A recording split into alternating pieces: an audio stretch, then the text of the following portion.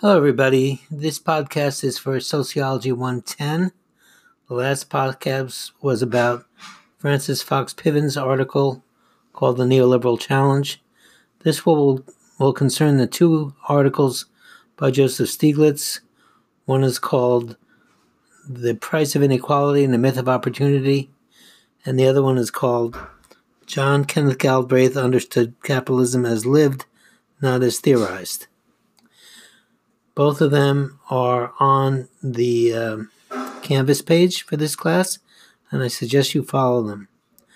Now, the first Stiglitz article, The Price of Inequality and the Myth of Opportunity, basically just gives you an overview of where the United States is.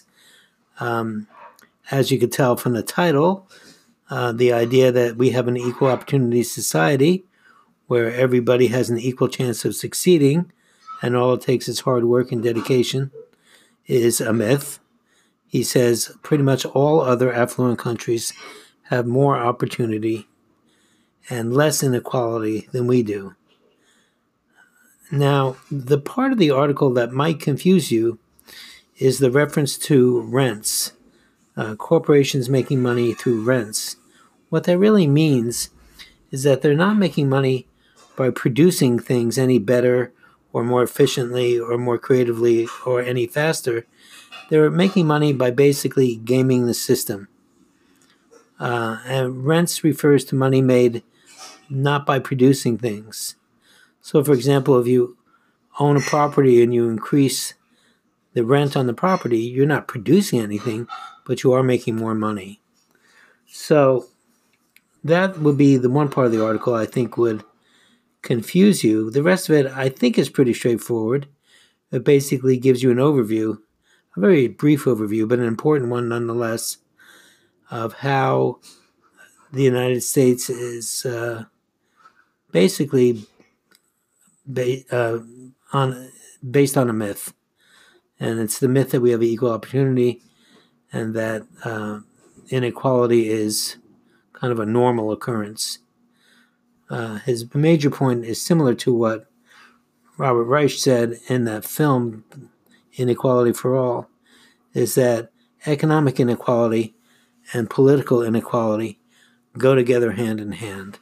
The more economic inequality is, the more wealthy people have control over the political system, and the more political inequality there is. Okay, so that's the first article. The second one actually has a lot more of the theory that we talked about in the lecture about free market economic theory and the problems with it.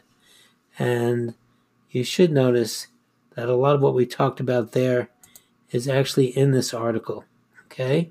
And the article, again, compares two famous economists, John Kenneth Galbraith and Milton Friedman. It makes the point that Friedman was considered the economist. His books are taught in every economics introduction to economics class. And Galbraith, but he says Galbraith was actually, in fact, the better economist because the theory that Milton Friedman based his work on, quite frankly, does not work. And a lot of things he brings up are things we actually already talked about. An example would be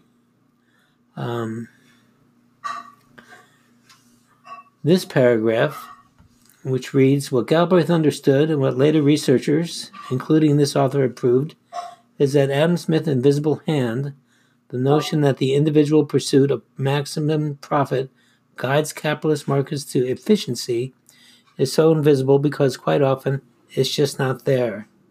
So the market, as I explained earlier, is supposed to be based on efficiency. It's supposed to be the most efficient way of distributing goods in a society. But the idea of supply and demand, which is when he refers to the invisible hand, is the idea that supply and demand guides markets to be the most efficient, does not exist, okay? He writes, unfettered markets, and you'll remember unfettered means unencumbered or unregulated markets, often produce too much of some things, such as pollution, and too little of other things, such as basic research. Then he writes, as Bruce Greenwald and I have showed, whenever information is imperfect, that is, always, markets are inefficient, hence the need for government action. As you'll recall, when we talked about free market economic theory, we talked about rationality, and that rationality requires perfect information.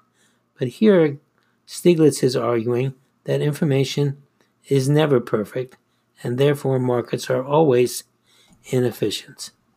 So that's one point. That takes us back to the earlier lecture. Another point is that he argues that the government always play an important role in markets, and when governments don't play a role, markets tend to fail. Okay? Now, where's the other quote I'm looking for?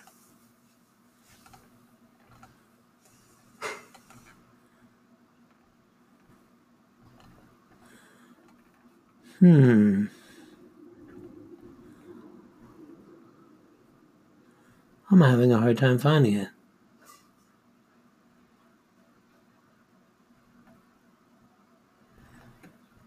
Sorry, bear with me for a second here.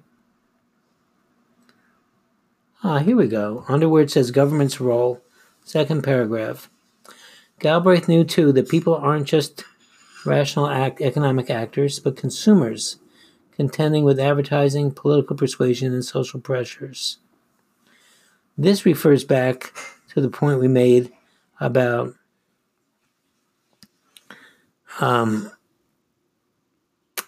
quite frankly, my brain's not working today. One of the things we talked about in the four assumptions of economic theory is that what you might call, hold on one second.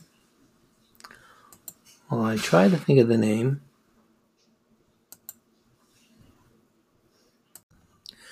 Okay, sorry about that. The phrase I was looking for was randomness of ends.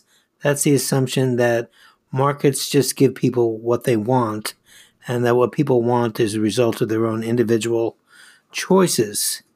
So when Stiglitz makes that argument, what he's saying is people don't just have their own choices, that their choices are the result of social pressures, advertising, and things like that. In other words, once markets can basically tell you what you want and convince you to want certain things, then it's not that they're just fulfilling a need, they're creating needs.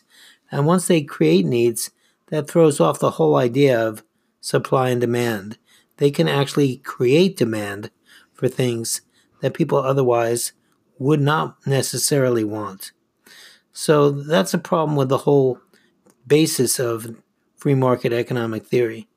So the point of this article is that John Kenneth Galbraith realized that the theory was flawed. It does not explain reality or economic behavior, nor does it predict economic behavior. So the article is a criticism of Milton Friedman's free economic theory approach, and it argues in favor of what Galbraith called countervailing powers. What keeps the market in check is different powers, so that labor has to have a voice, and consumers have to have a voice, and producers have to have a voice. And it's those different, they all have different interests and different arguments to make, and that's what keeps the market sustained as long as all those three groups have a voice.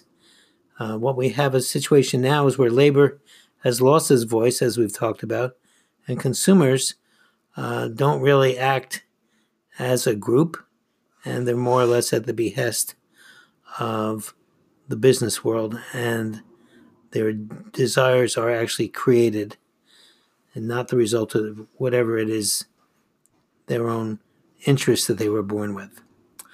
Okay, hope that helped. Let me know. Bye-bye.